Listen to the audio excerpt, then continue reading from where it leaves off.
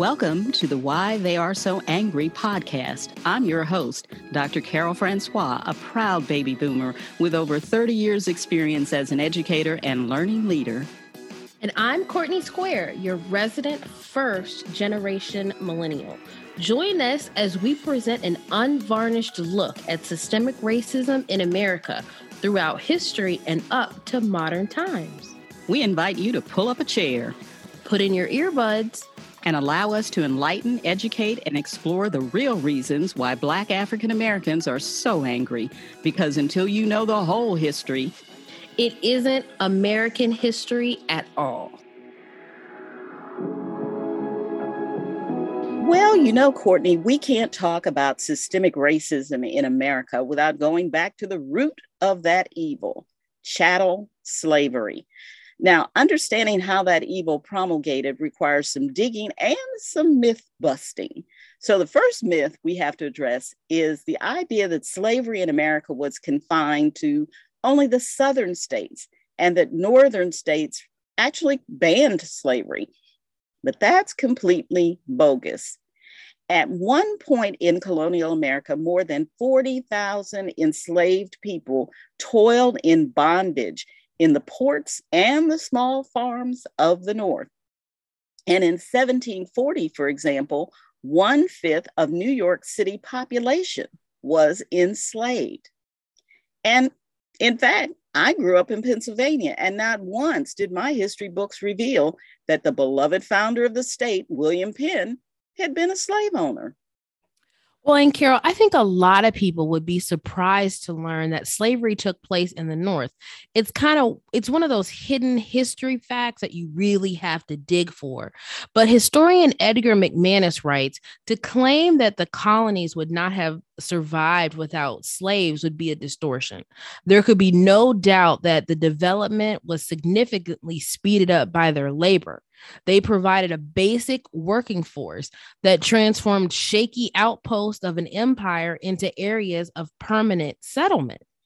And speaking of Pennsylvania, not only was owning slaves a part of society, free Black people, even in the early years of the Pennsylvania colony, were subjugated to rules that ran their lives. There was a law put in place that no Black person, whether slave or free, would benefit from trial by jury, and they had to be tried in special courts. Well, there you have it. Yet Pennsylvania was just one example of how northern states allowed for enslavement of Black people. Other states did it too. For instance, slaves were auctioned openly in the Market House of Philadelphia, in the shadow of congregational churches in Rhode Island, in Boston taverns and warehouses, and weekly, sometimes even daily, in merchant coffee houses in New York. Now, the so-called Northern heroes of the American Revolution, such as John Hancock and Benjamin Franklin, they both bought and sold and owned Black people. William Henry Seward, Lincoln's anti-slavery Secretary of State during the Civil War, grew up in Orange County, New York, in a slave-owning family and amid neighbors who owned slaves. And the family of Abraham Lincoln also, when it lived in Pennsylvania in colonial times, owned slaves.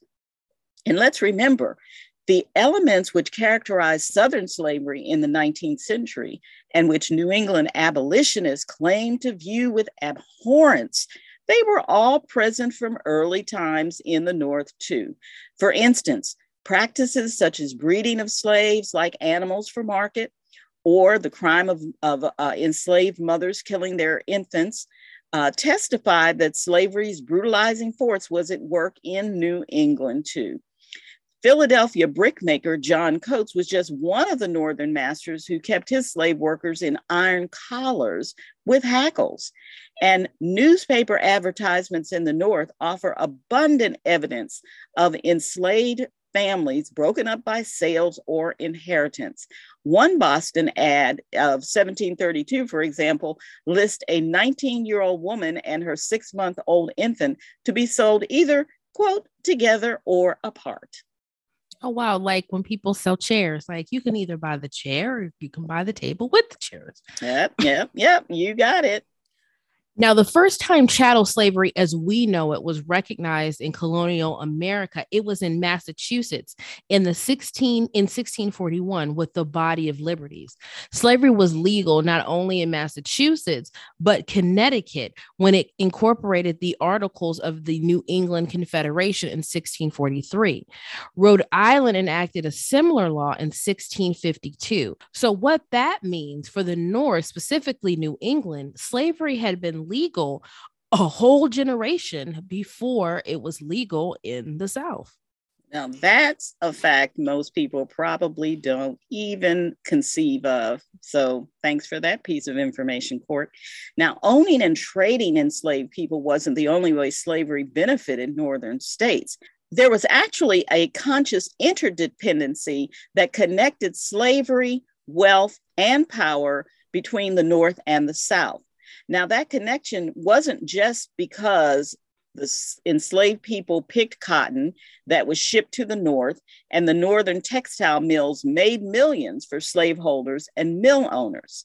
But historian Adrian Brettel wrote, it was more than that.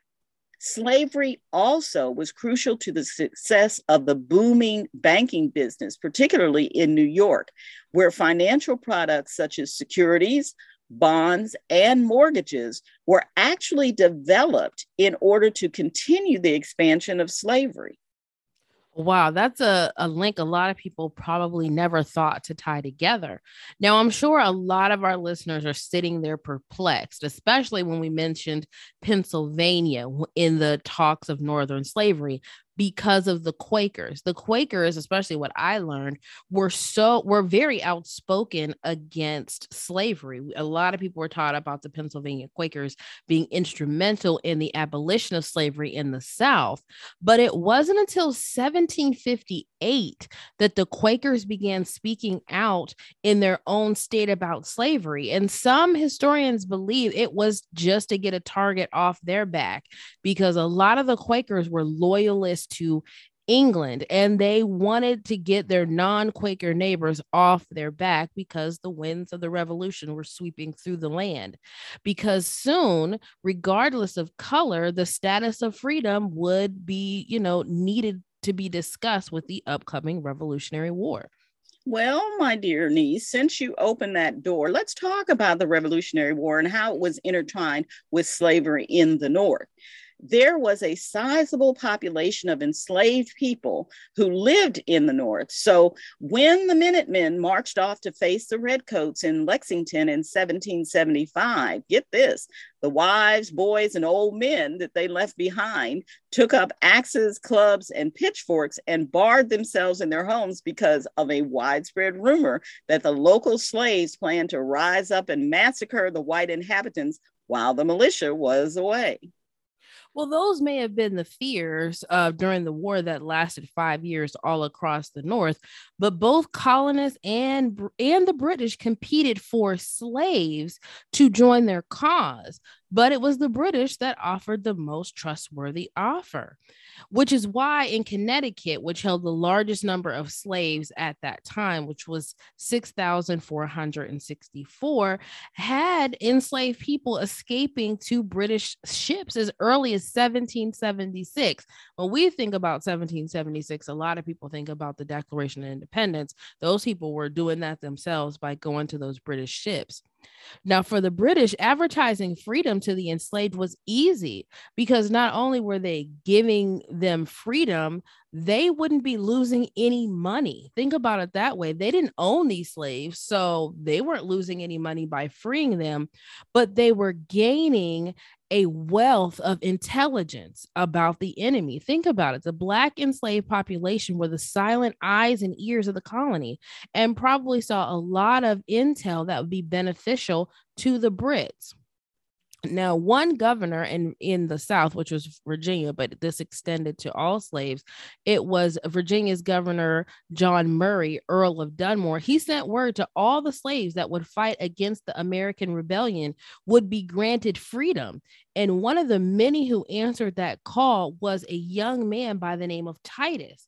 He was a 21-year-old slave from New Jersey who was owned by a Quaker by the name of John Corliss.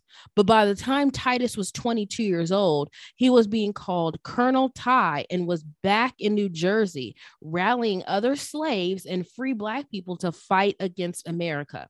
And for the 5 years of the war, he was the terror of northern New Jersey with his guerrilla band raiding farms. Wow, this is somebody I never heard of. That's pretty cool. Now, despite a clear offer of freedom from the British commander-in-chief, Sir Henry Clinton, in 1779, that freedom would be offered to any Negro that would desert the rebel cause, a warning was also issued on July 5th, 1779, that any Black person captured helping the Americans would be sold into slavery regardless of legal status. Okay, so you were darned if you did or darned if you didn't. Exactly. Now, despite the unsurety of freedom, there were slaves who did fight with the colonists. The African American patriots who served in the Continental Army, though, found post-war military life held few rewards for them. State legislators, like in Connecticut and Massachusetts in 1784 and 1785, respectively, banned all Blacks, free or slave, from military service. In 1792, the United States Congress formally excluded African Americans from military service, allowing only free, able-bodied white male citizens to serve. Now, many enslaved men who fought in the war gained freedom, but others did not. And some owners reneged on their promises to free them. So imagine, if you fight for this new country, we don't know if we're going to win or not, but I'll set you free. And once they win, well, back into slavery you go. Now, some African-American descendants of the Revolutionary War veterans have documented lineage of, they can trace their family all the way back to the war. Dr. Henry Louis Gates and Judge Lawrence W. Pierce are examples of those who have joined the Sons of the American Revolution based on documenting male lines of ancestors who served in that war. Okay, so they have ancestors who fought with the revolutionaries, correct? Yes, they have ancestors who fought with the revolutionaries, and they were able to trace that back. But sadly, they were also not given their freedom. Okay, so that's the old switcheroo once again. Well, Courtney, runaway slaves, either those that joined the British Army or just escaped in general, that was a commonplace practice in the North, so much so that it wasn't unusual for Northern newspapers to run advertisements to help people recapture the enslaved runaways. In fact, I think you're going to tell us about one such runaway enslaved woman whose owner may come as a surprise to our listeners. That's right, Aunt Carol. And since we're releasing this episode either right on July 4th or very close to July 4th, I find it fitting that today's story features one of our founding fathers, none other than America's first president, George Washington. And despite fighting in the Revolution and for this country's independence, today I'm going to share with you and our listeners how George Washington fought until his dying breath to make sure one Black woman would never know what independence meant. And her name was Ona Judge. Wow. Now, by the time George Washington himself was 11 years old, he owned 10 slaves of his own by way of inheritance. But the bulk of his slaves came when he married a young, wealthy widow by the name of Martha Dandridge Custis in 1759. Now, in marriage, Martha brought to the table 80 more enslaved people, which would raise the enslaved population of Mount Vernon, where George Washington lived, that was his plantation, to 150. So these human beings were considered a dowry or even a wedding gift from Martha to George. Now, Ona herself, known by friends and family as Oni, was born around 1773 to an enslaved woman by the name of Betty and a white indentured servant by the name of Andrew Judge, who hailed from Leeds, England. And he was on a 4-year contract. And I want that to be very clear because a lot of people try to compare slavery and indentured servitude. This man only had to work for George Washington 4 years and he could leave and do what he so chose. The mother of his children, Betty, however, and her children could not. Big difference, very big difference. Now, after Mr. Judge's contract was up in 1776, no doubt, he was free and he left Mount Vernon to start his own farm. Now, he did continue to work for George Washington. There was some documentation that says that he was hired help here and there, and George Washington like loaned him some money. But we don't know if this was to remain close to his children or for the money, because he was an indentured servant who had nothing. So if he was getting paid now and he knew George Washington, that might have been the reason. I would hope it would be because he'd want to be around Betty and his children. But we don't know what their status of relationship was. We don't know if that relationship was consensual. But we do know is that Betty and the children did remain enslaved, since slave status was determined by the mother, not the father. Now, by the time Ona was 9, she was moved into the big house of Mount Vernon, and much like her mother, became a talented and highly valued seamstress, and was later promoted to Martha Washington's personal maid. And that was a big deal because she was not free. So don't get it like she could just do whatever she wanted, but she got better clothes, better shoes. She learned the inner workings of Martha Washington's day, all those things like that. So she was very, very close to Martha Washington herself. Now, when George Washington became president in 1789, the Washingtons headed to New York, and Ona was one of a handful of enslaved people that the couple took with them. Now, late the following year, the federal capital was moved to Philadelphia, and the presidential household went with it. Now, the city of brotherly love had a thriving an active Black community, because by this time Pennsylvania had abolished slavery. So there was about 6,000 free Black people living in Philadelphia. And it was starting to become a hotbed of abolitionists. And Erica Armstrong Dunbar writes in her book, Never Caught, The Washington's Relentless Pursuit of the Runaway Slave Ona Judge, that Oni would be a minority in the enslaved population. There were fewer at that time, and there's a trick of how these people remained enslaved in a free state that I'll explain later. But there were fewer than 100 slaves that lived within the city limits in 1796. Now, like I said, I'm going to explain how this worked. So many of us know that PA abolished slavery in 1780, but the Washingtons, as well as many of those who still own slaves, found a workaround to keep the slaves still and be able to live in Pennsylvania. So the trick is they would transport their enslaved workers in and out of the state every 6 months, so they would not have to establish legal residency in Pennsylvania. So it was like a rotation. So as the seasons changed, so they wouldn't get caught up and had to free their slaves, the Washingtons would say, oh, we're going to take a vacation in Virginia. We'll be back in 6 months. And they would turn around and bring them back. And that's what a lot of slave owners in Pennsylvania did to not relinquish their property. So let me get this right, Court. The law basically was if an enslaved person lived in Pennsylvania 6 months and 1 day, let me put it that way, they could be freed.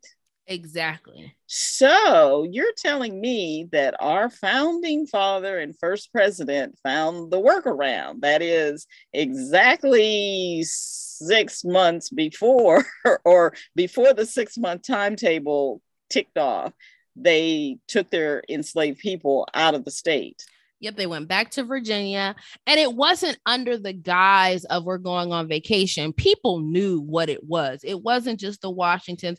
Everybody knew this, because you have to remember it was now the seat of the president, and a lot of these founding fathers owned slaves and were not residents in Pennsylvania. They're residents of the South. So they knew, well, okay, well, for the spring, for the winter, we'll winter in the South with our slaves. And then in the summer and spring, when spring comes, we'll come back and enjoy a spring in the North or the summer in the North. But yeah, that was a common practice in a lot of the states in the North, because it was like, well, if you're already here and you're Black, okay, yeah, you're free.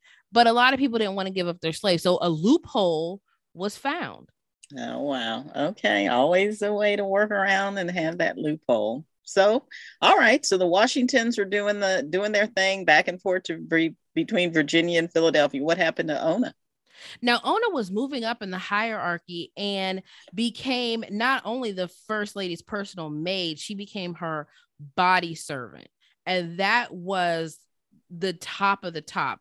And again, I do not want to glamorize this at all. She was still property, she was still a slave, but this was the highest level that Ona could reach in the hierarchy of the Washington's slaves. Now, Ona was pretty much Martha Washington's personal assistant. She would dress her, she would help her plan parties and events, she would run errands. So imagine, as a slave, she was able to freely walk around Philadelphia, and she came in contact with free Black people, which was a shock to her, but she was able to pretty much move around as she pleased. Now, Miss Washington, and she traveled along with Miss Washington when they made that 6-month trip back to Mount Vernon. Now, over more than 5 years in Philadelphia, traveling in and out every 6 months, like I said, Ona met and became acquainted with the city's free Black community and people who were slaves at the time and gained their freedom either through gradual abolition or just running away. Now, these interactions undoubtedly fueled her thinking about slavery and the changing laws and regarding that institution and possible freedom. But thinking about freedom would soon move to her planning her way to it when Ona found out that she would soon be sold to Martha Washington's granddaughter. Now, Ona, in her old age, gave 2 interviews about her life. And this quote right here is when she was asked about being sold to Martha Washington's granddaughter. Ona said she was determined to never be her slave, referring to Eliza Custis. Now, Martha Washington planned to give Ona away as a wedding gift to her famously temperamental granddaughter, Elizabeth Parke Custis. Now, when I say temperamental, I don't mean drama queen. My family sometimes says I'm a drama queen. I get that. I want what I want when I want it.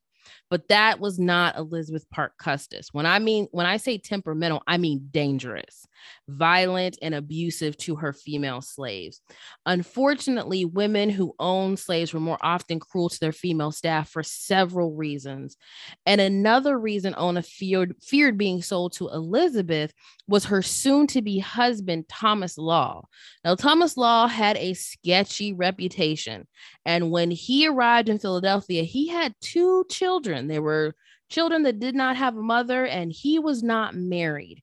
He brought 2 illegitimate children with him from India, and that set tongues wagging in the rich communities. But Ona knew what that meant. Ona knew how the world worked, especially for enslaved women. And she knew if Thomas Law was bold enough to bring these kids around, he was well within his rights to have his way with her and face no punishment at all.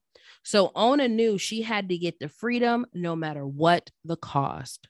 Well, wow. I'll tell you, Courtney, the odds were stacking up against Ona, and looks like she was in a pretty precarious position. And, the practice of giving a human being to someone as a gift is just outrageous. But again, that wasn't unusual at the time. And giving a person as a gift who might be in a precarious position, like you've been describing, possibly facing rape, beatings, abuse, and so on, that would be pretty frightening, I can imagine. So when we come back from break, we're going to find out what Ona decided to do when she was faced with these unsavory possibilities. Want to learn more about systemic racism? Or maybe you want to leave us a comment? Rate our show, subscribe, get lots of swag, or reach out to us on social media. Well, you can. Go to our website, www.podpage.com, Why Are They So Angry, and connect with Courtney and me. You can even sign up to take our course, Systemic Racism, See It, Say It, Confront It. All that waiting for you at www.podpage.com, Why Are They So Angry. See you there. All right, we are back, Courtney, and I'm all set to hear about Ona's fate. What happened? What did she do? Well, when we left Ona, she had found out that she was possibly going to be, well, not possibly, that she was going to be given as a gift to Martha Washington's granddaughter, Eliza Custis, who was not the kindest person, and also become the property of Thomas Law, Elizabeth's husband-to-be, with his sketchy ways. So Ona had to develop a plan. So she was going to use the knowledge she obtained from the free Black community in Philadelphia and get to freedom any way she knew how. So as the household prepared for the Washingtons' return to Mount Vernon for the summer, so in 1796, they were going to the South for the summer, Judge made plans for her escape. Now, on May 21st, 1796, she slipped out of the mansion while the president and first lady were eating dinner. The members of the free Black community helped her get aboard a ship commanded by John Bowles, who frequently sailed between Philadelphia, New York City, and Portsmouth, Virginia.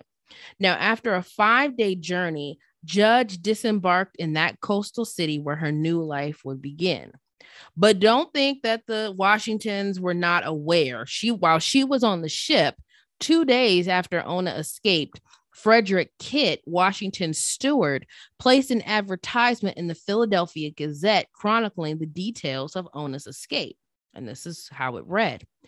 Absconded from the household of the President of the United States, Oni Judge, a light mulatto girl, much freckled, with very black eyes and bushy black hair.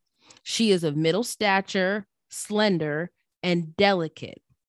About 20 years of age. She may have many changes. She has many changes of good clothes of all sorts. So the advertisement also listed that there would be a $10 reward, which would calculate to $221 for her capture and return. And this ad just conveyed the shock and outrage that Ona would even try to escape, as there was no suspicion of her going off or no provocation to do so. So they just couldn't wrap their mind around why would you want to leave? They believed that they treated her like a daughter. Okay. And they felt betrayed. Of course, she didn't always want to be a slave, but they were very, very confused as to why she wanted to leave, because she never tried to escape when she was in Virginia. Okay, yeah, I wouldn't have tried to escape while in Virginia either, because the chances would probably be slim to none. Now, with a free Black population of 360 citizens and no enslaved workers, Portsmouth, New Hampshire was different from any place that Ona had ever known. She found lodging with the free Black community, which was accustomed to aiding fugitive slaves, and supported herself doing domestic work, which is one of the few opportunities available for women of color. Now, during the summer after she escaped, Judge was walking through Portsmouth, just walking through her hood, and that's when she saw Elizabeth Langdon, the daughter of the New Hampshire Senator John Langdon. Now, Betsy Langdon recognized Ona from having an encounter with her when she came to Martha Washington's house. And she was a family friend of Martha's other granddaughter, Nellie Custis. Now, after Judge passed without acknowledging who she was, Betsy probably told her father of the sighting, and her father felt obligated to notify Washington of his fugitive slaves' whereabouts. Now, that was none of that girl's business. If the lady didn't acknowledge you, you could have just kept it pushing. But history says that Betsy probably told, her father, like, hey, that's that runaway slave that the Washingtons have been looking for. Wow, what an unusual turn of events. You're walking along and somebody out of the blue recognizes you as a former slave. No yeah, and it was the summer after, so it's been a year of freedom. She probably finally took a breath, was able to move around, and now this happened. Now, trying to be discreet, George Washington got in contact with Joseph Whipple, the collector of customs in Portsmouth, and the brother of famed Revolutionary General William Whipple. Now, when Joseph Whipple tracked down Ona Judge by falsely advertising that he was seeking a female domestic in his home, he asked her about her whereabouts and he asked her about her reasons for fleeing from bondage and offered to negotiate on her behalf. How are we going to negotiate slavery and freedom, sir? Like, I'm free. I don't want to be a slave. Now, he subsequently wrote to Washington that she had agreed to return on the condition that she be freed when Martha Washington died. Now that sounds a little suspect, but anyway. Now, Ona never intended to keep this promise at all. She told Joseph Whipple what she thought would be the best situation for her, but it didn't matter what deal would be struck between Ona and Joseph Whipple. It didn't matter at all. George Washington was not having any of it, and he wrote back to Mr. Whipple, "To enter in such compromise is totally inadmissible." Now, you see, throughout history, it tells us that George Washington supported gradual abolition. Though he might have been in favor of gradual abolition of slavery, the president continued, he did not want to reward Ona Judge's unfaithfulness for running away because he was afraid it would inspire other enslaved people to escape. So despite saying, yeah, I'm cool with gradual abolition, that's cool, but I'm not going to reward her for running away. And I don't want her to be, other slaves to say, hey, I can be like Ona Judge too. So there was no way he was going to concede to her demand. Right. So he had to make an example out of her. So he wasn't going along with her plan. He had to institute his plan, which is come on back and be a slave. Forever. By the 1780s, now Washington's feelings, like we said, on slavery were starting to change, and he expressed his uneasiness with this in the institution of slavery to his close friends and comrade, the Marquis de Lafayette. You might know him from Hamilton, but he talked to his friend, the Marquis, about this. But his reaction on Ona Judge's escape never ever changed. He was not ready to give up on her bound labor on his Virginia plantation. And that's where his life was built. And he was far from a passive bystander when it came to slavery. And at this point, he was actively engaging in the return of Ona Judge to his or his wife's possession. So it sounds like he's obsessed with this. It's an obsession. It's like a dog with a bone. So no matter who he's telling or what he's writing or what history says, George Washington felt about slavery as a whole, his beef with Ona Judge was real, and it was what we call forever beef. Didn't matter. If all slaves were free, Ona Judge was still going to be a slave. Wow. Now, with the anti-slavery sentiment growing in New Hampshire and the Washington's influence waning as his term ended, Joseph Whipple did little more to pursue Ona Judge on his behalf, save for the time being that she got married to Jack Staines, a free sailor, in 1797. Now, through marriage, it gave Ona an additional legal protection, but Ona remained vigilant with good reason. In August of 1799, Lord George Washington asked his nephew, Burwell Bassett Jr., to try to seize Judge and any children she may have on his upcoming business trip to New Hampshire. He's relentless. This man was relentless. My goodness. One enslaved woman. Now, when Bassett dined with a gentleman by the name of Langdon and told him of the situation, and that was the senator in New Hampshire, the senator quickly got word through Ona Judge through one of his servants, that this was happening. Now, Jack Staines, Ona's husband, was at sea at the time, but Ona managed to escape on her own to the neighboring town of Greenland, where she and her infant daughter hid with a free Black family, the Jacks, until Bassett left Portsmouth empty-handed. So thanks to the senator's servant, the senator wasn't going to get his hands dirty, but thanks to his servant, who ran and told Ona Judge, hey, this dude is hanging out. George Washington's nephew is hanging out at my boss's house, and they are looking for you. Girl, you need to get to getting. So she and her infant daughter, ran. As the more I listen to this, the more I wonder about his sanity to pursue this one formerly enslaved person. doggedly. But anyway, how did this continue on? What happened next? Now, 4 months later, after this attempt to snatch Ona, George Washington died, freeing all of his enslaved workers according to his will. Though this gesture was far from meaningless, it didn't go far enough. Martha Washington, who lived until 1802, couldn't even legally have emancipated her enslaved workers upon her death, which included technically Ona Judge Staines and her children, as they were a part of inheritance from her first husband, and by law went to her surviving children. I'll explain that a little bit. George Washington died, and the slaves that he owned, he set them free, right? But because Oni came as a gift with Martha and they belonged to her first husband, it didn't matter what George Washington did. Those slaves, Oni and her children, who had never known slavery, belonged to Martha Washington's grandchildren.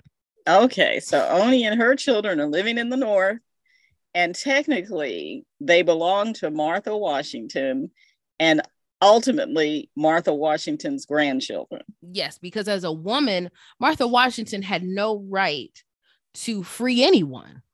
Yes, they were her slaves, but it would have taken a man to say, yes, these belong to you. I'm going to will these to you. But because that was not in place and she gave them as a gift to George Washington, they weren't hers to free or sell. They would go to her grandchildren as property. Like if you gave me something and you said, well, Courtney, this really isn't yours, you can have it.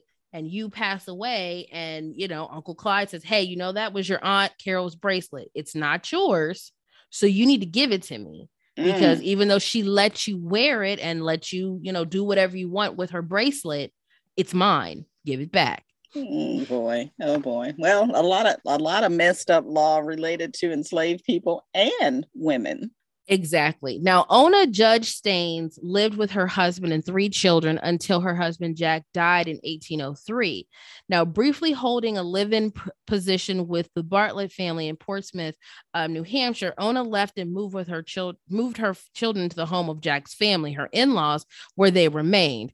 Now, work was scarce, and Ona's son William is believed to leave home in the 1820s to become a sailor like his father.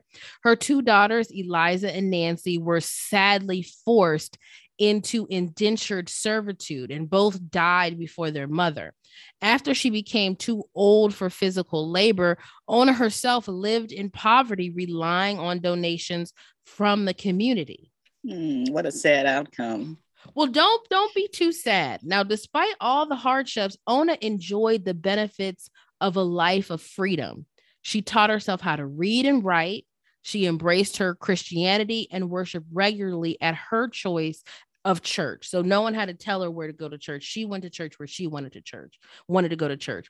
Now, several years before her death in 1848, she granted, like I said, 2 interviews to abolitionist newspapers recounting her journey from bondage to freedom. And when a reporter from the Granite Freeman asked her if she regretted leaving relative luxury. So remember, when she lived with the Washingtons, she had, as for a slave, beautiful clothes, shoes. She did so many different things. So did she regret leaving luxury in the house of the Washingtons, the house of the president, as she worked so much harder after her escape? And Ona Staines memorably replied, no, I am free. And I am free and I have been. I trust I've been made a child of God by the means. So it didn't matter to her that she was poor. She was free. Well, there you have it, Courtney. Regardless of the possibility of luxury, the possibility of having fine clothes, or even living in the house of the President of the United States, freedom takes precedence. Now, the story of Ona Judge shows just how far slaveholders would go to keep their enslaved property. Washington's devious method of skirting the law to, hold enslaved people in bondage, and his pernicious and dogged attempts to return Ona to enslavement in spite of her escape. I'll tell you, Courtney, that paints a whole new picture of dear old George Washington for me. It sure does. The image of George Washington as this honest, cannot tell a lie, respectable founding father is not quite accurate. And when you think about it, Ona really didn't belong to him anyway. After he died, it was his grandkids, but he was crazy about catching this woman. But in Carol, we've established that slavery actually did exist in the North and that there were ways like Washington's trickery to keep folks enslaved. So why do people think slavery only existed in the South? Well, northern states did take steps to do away with slavery. And by 1804, all of the northern states had passed legislation to abolish slavery. So that might account for the misunderstanding. But get this, even though laws were passed to do away with slavery, most of these measures were gradual. It goes back to that comment you made earlier about gradual abolition. I think another reason why people don't realize that slavery existed in the North is that the abolitionists also made a pretty good case for trying to show the evils of slavery in the South, but never accepting and promoting the idea that enslavement was still going on in the North. Yeah, they did a pretty good PR campaign. And also to think, our first president was, chasing down a slave until the day he died. I don't think people wanted to hold that up as a hero in the North. If abolitionists, abolition was coming, you didn't want people from the South like, well, wait a minute, you guys own slaves too. And didn't your first president participate in that slave shuffling scheme? Yeah, the slave shuffle. But even with the gradual abolishment of slavery in the North, the threat of being returned to enslavement loomed large because of the Fugitive Slave Act of 1850. That's right, Courtney. That's right. Escaping to the North didn't mean freedom, since that act made it legal to capture and return an enslaved person to their enslaver, mainly in the South. Now, there was, however, widespread opposition to the Fugitive Slave Act, and it made it pretty unenforceable in certain northern states. By 1860, around 330 enslaved people had been successfully returned to their southern masters. And I would say, though, that was 330 too many. Now, Republican and what were called free soil congressmen regularly introduced bills and resolutions related to repealing the Fugitive Slave Act, but the law persisted until after the beginning of the Civil War, and it wasn't until June 28, 1864, that both of the Fugitive Slave Acts were repealed by an act of Congress. And remember, these are the Republicans from the past, not the Republicans now, because somebody will come up to you and say, well, remember, like, no, sir, not the same. Keep them straight. Keep them straight. And if you want to watch a well-dramatized and true story about how insidious the Fugitive Slave Act was and the horrors that it inflicted, you can watch 12 Years a Slave based on the life of Solomon Northup, who also wrote about his life. Now, it is a hard watch, but it is needed if you want to look into what that actually meant for people, the fear of what could come of being caught up in the Fugitive Slave Act. Also, if you're looking to learn more about Ona Judge, I highly recommend the book Never Caught by Erica Armstrong Dunbar, which also comes in a young reader's edition for all of our young historians out there. Well, Courtney, I hope this episode clears things up for our readers. Yes, there were thousands of enslaved Black people in the North, even up to the Civil War. And Northerners couldn't claim clean hands when it came to slavery, even when they did abolish the practice in their states. Because remember that strong economic link between slavery and the financial powerhouses that it created in the North, that can't be denied. In other words, the Northerners, even after they abolished slavery in their states, they still had a financial windfall by working with and sharing the wealth that came out of the South's enslavement of people. Now, I would even say, given the residual effects that 400 years of enslavement has had on America and the creation of the systemically racist institutions in this country, one might say slavery isn't really over at all. I totally agree. Now that brings this episode to a close. So as always, I hope you learned something new. And as you celebrate July 4th, think of Ona Judge and the hundreds, maybe thousands of slaves in the North, as well as those that fought in the Revolutionary War. They're a part of the celebration as well. And in the meantime, on this long holiday weekend or anytime, if you're wondering what we're doing or wanting to listen to other podcast episodes that you may have missed, you can always visit our website at www.podpage.com/why are they so angry. That brings today's episode to a close. We hope you join us next time when we continue providing the answer to the question, why are they so angry?